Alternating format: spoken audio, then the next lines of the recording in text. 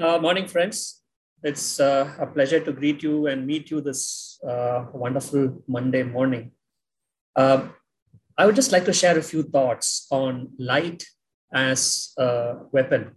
So, there were some Bible verses that was not making sense to me, and there were also a few scientific tidbits that sounded to be a little strange. So, I was able to, as I went through these verses, find new applications. And I thought I'll just share this with you this morning. So, light as a weapon. How does light become a weapon? Maybe if we ask Hollywood, they have a different answer. But how can light be a weapon which we use every single day on our practical life? So this is one verse that was very difficult to understand uh, when I went through this verse. So here, King David, he says, "You did make me hope when I was on my mother's breasts." So he talks about how when he was a toddler, maybe 1 year old or 6 months old, when he was a nursing infant, he is able to learn faith. He is able to know hope. He is able to put trust in God. It didn't make sense. So I just tried looking at another version. Another version says, You made me trust in you, even at my mother's breast. So, how can a 6 month or a 1 year, or even for that matter, a 2 year old child trust in God? So, this child does not even know what trust is, does not even have a relationship with the father or the mother or the family. How can such a child have trust in God? So, on the other hand, there was this scientist, Dr. Wendy McCarthy from the University of Nebraska. So, she is well respected. And she talks about a case wherein the mother brought a child who was walking with her legs apart. So this child was hardly 3.5 years old. But this child, there was nothing wrong with her. They did all the tests, musculature, the physicality, everything was normal. But the child was still walking with her legs wide apart. So this Dr. McCarthy, she started talking to the mother, and then she found out that this mother, when she was 3 years old, had a medical condition and had to wear braces, and she was walking with her legs wide apart. So they could not understand really, because this young child, 3.5 years old, did not see any photo album or anything, did not see the braces lying in a corner, and then started walking with her legs wide apart. But somehow she understood that her mother was walking the same way, though she did not have the same problem. She imitated her mother and she was walking with her legs apart. So, though Dr. McCarthy did not know why this happened, she tried to find the solution. So, she talked to the child. She strongly reinforced the message saying that there is nothing wrong with you. You are perfectly well. You can walk well. Uh, the problem with your leg, that is not your reality. That was your mother's problem. Walk well. And the child picked that up and started walking well very quickly. So addressing this why did this child, how can this child know something about her mother's childhood without that being communicated to her explicitly? So there was another doctor called Dr. Alan Shore. So Dr. Alan Shore is a globally renowned expert in neurology, in psychology. Even today, he is one of the masters.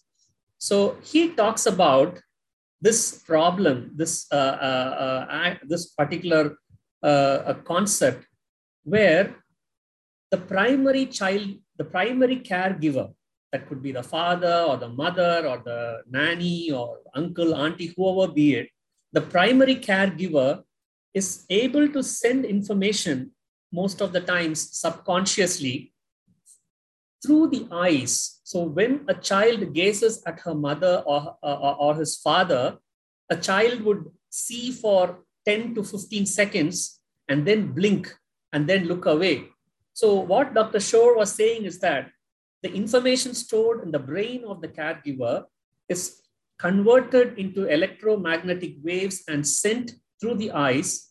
It reaches the eye of the child and it again gets reconverted and gets stored in the child's brain. So this is his postulation. And he says this eye-to-eye contact happens at a the energy transfer, the data transfer happens at a very low scale at 6 cycles per second. Hence, we don't see that data transfer happening at high speeds. Maybe normally it's 64 cycles, but since this is happening at 6 cycles per second, we don't recognize this as an important way of data transfer. So this opens the door for us to understand so many things. As a child, eye contact is very important. A child learns so many things. A child learns to talk, to behave in certain ways, the character. All happens because of the eye contact of the primary caregiver. The child learns through the data transfer that happens through the eye gate. So even in adults, we talk about how love is shared between the eyes. We talk about mothers or parents disciplining the children. We say, look in my eyes and say, did you do this or that? Even in meetings and lectures, eye contact is very important. We fixate on one particular person in the audience and start delivering the lecture or the points in the meeting. Eye contact is so essential. So now this verse makes a lot of sense now. David, he is maybe 1 year or 2 years. He is just an infant. So as an infant, he is able to look into the eyes of his mother. His mother is rich in faith. Her mother has so much of experience in knowing God. She knows God on an intimate basis. So she's able to transfer all that repository, all that rich information about how God is faithful, about how God is such a loving God. So that is being transferred through her eyes into the eyes of the infant David, and then it stores in King David's mind for life. So this is one possible explanation of how King David learned faith, how King David learned to trust God even at his mother's breast. So the big question, so what? Okay, this is a good explanation. What can I do with this information? How do I apply that in my day-to-day life?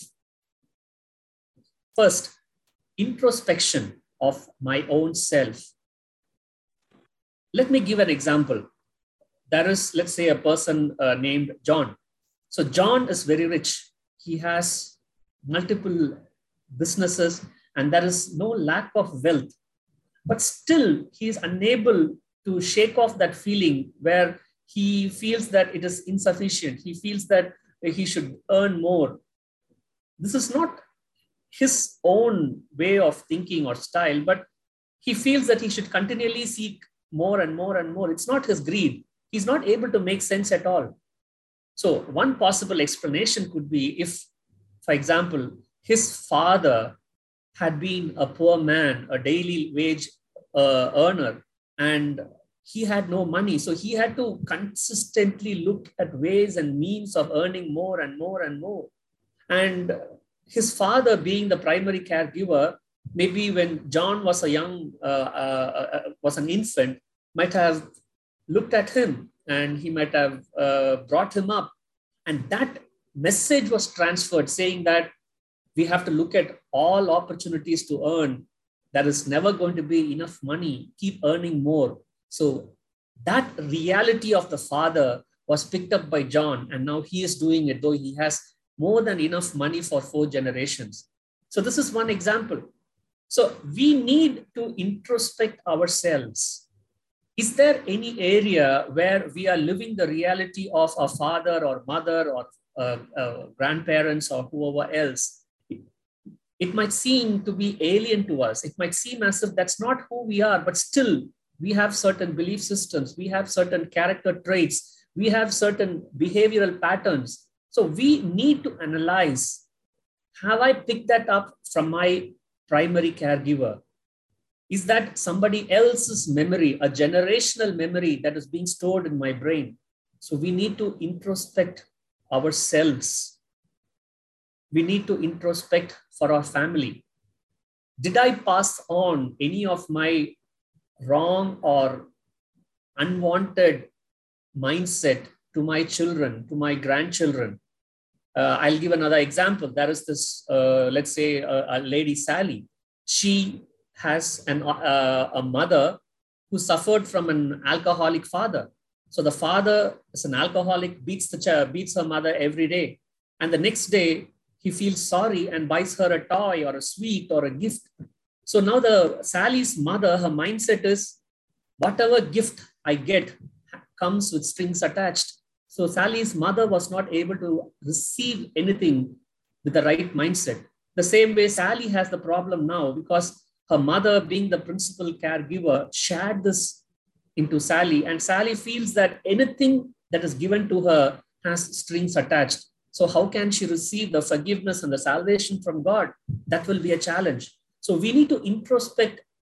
Have I passed any of these unwanted traits as a principal or primary caregiver to my children and grandchildren or some other children who are close to me? We need to seek ministry. So when I say seek ministry, there are two ways where we could look at doing this. If I have any unwanted character traits, which is not my own, then either I need to look up to God and receive the truth and cut off all these unwanted memories and have them erased from our brain. That is one way. And the second way is we can also have someone who is known to us, who is a leader, who is exactly opposite of our mindset, to come look into our eyes and speak the truth to us. Just like how Dr. McCarty spoke to the small girl about walking properly. Maybe if we have a fear of something, a fear of frogs, I can ask maybe my friend or my uncle who is absolutely fearless to come and speak to me saying, this is not your fear. You don't have to fear about anything. God has given you the dominion. So I can seek ministry either from God or, if directed, from my family and friends as well. And seek cleansing from God. Shut the door so that this transfer, the right information has to be transferred. As the mother of King David shared hope, faith, truth to her son, the right information has to be transferred, but the unwanted, the defiling information need not be transferred. So we need to seek cleansing from God so that all of these unrighteous mindsets and structures are demolished from our brain. Be on the offense. So what do I mean by be on the offense? So once we understand this principle, we can apply this in multiple circumstances. We can use this to battle, to evangelize, and to conquer. So these days, sharing of faith is such a contentious issue. We can't share our faith in our schools, colleges, and in our workplaces. So what can we do? We don't have to open our mouth and share our faith or come against the spiritual dark forces at work. Through the eyes, we'll be able to do a lot of work that we are able to do through our mouth. All we have to do is look at people in the eye and address the issue without opening our mouth. Just by having this eye-to-eye contact, when we are intentional about this, we will be able to bring the change, whether meeting people, whether addressing corruption, whether it is trying to enforce God's kingdom in our workplace. We can use this principle of looking people in the eye, of addressing people intentionally by looking them in the eyes. It is a good strategy to overcome. We don't have to open our mouths. We don't have to argue. We don't have to get into all other vocal means. But just by seeing, just by looking people in the eyes, we will be able to bring change. And this is something that is strongly recommended, a media fast. Think about this. If eyes are so important, if there are so many verses in the Bible about the eye gate, how much of junk are we letting pass through our eyes? We read newspapers, we see television channels, we see a lot of junk on the internet, on the social media. We don't pay attention to that at all. So we say that, information has plus and minus. I'm not paying attention to all the negative stuff, all the unwanted stuff, but I'm only paying attention to the good stuff. How do we know that all the unwanted junk is not being stored in our brains? Whatever passes through the eye gate, whatever passes through our eyes gets stored in our brains. We might not know the consequence, we might not know the impact, but what if such unwanted information gets passed on through our eyes to our family members, to our friends, to our spiritual and physical children as well? So the best strategy would be to go on a media fast. No television, no phones, no social media, no books for maybe 1 day a week, or maybe 1 week at a time, or 1 month at a time. This will act as a detoxification of our entire being and bring about transformation. This is a strategy that will 100% deliver results. So this is something that I would strongly encourage each and every member to try, to go on a media fast and see the results happen. So these are some thoughts that I have on how we can use light as a weapon. This is the verse that we see Jesus exhorting his disciples, saying, "You are the light of the world. A city on a hill cannot be hidden." So when he says, "You are the light of the world," so why does he immediately follow up saying, "A city on a hill cannot be hidden"? If you see, Jesus was referring to a city called Sephet. Sephet, it was there on the mountainside. From Jerusalem, it was a 4-day journey to go to Sephet and coming back another 4 days. So during the time when King Antiochus Epiphanes defiled the sanctuary, and then it was again reconsecrated by the Maccabees, they found that they did not have oil for the lamp. They found that the oil was very little. It could be used only for lighting the lamp for 1 day. So the high priest said, "Let's have faith in God and let somebody go to Sephet." Sephet is the place where they prepare the oil. They crush the olive and the first fruits from that crushing of the oil, they take it for this. So the high priest said, "Let someone go to Sephet, get the oil and come back. And let's have faith. The God who delivered us will provide supernaturally." So in the same way, with just oil worth for 1 day's lighting of the lamp, they started lighting the lamp, and miraculously, the lamp stayed lit for 8 days. So this is the miracle of Hanukkah, where God helped the lamp burn brightly for 8 days, even with so little oil. So this is why Jesus referred to this city, Sephet, saying, "A city on a hill cannot be hidden." So in the same way, this is God's exhortation to us. He is calling us the light of the world. And as we begin to use light as a weapon, as we begin to explore these principles, God will give us the anointing. He will ensure that we keep burning bright. All we need to do is decide to be his light, decide to shine, decide to apply the principles on the word into our daily life, and God will do the rest. He will give us the oil. He will help us burn bright for him. So that is the message I leave with you today.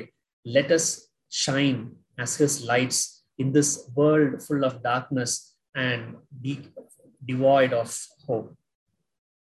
Let us pray. Our loving Heavenly Father, we thank you, Master, for this new week in our lives. Thank you, Lord Jesus, for shining your light into our lives. Thank you, Father, that your light empowers us, equips us, gives us all that we need, Lord Jesus, to be effective in your call on our life. Effective, Lord Jesus, in the marketplace. Effective, Lord Jesus, to go forth and make disciples. Thank you, Father, for strengthening our hands. Thank you, Father, for the favor that you have granted in our lives today.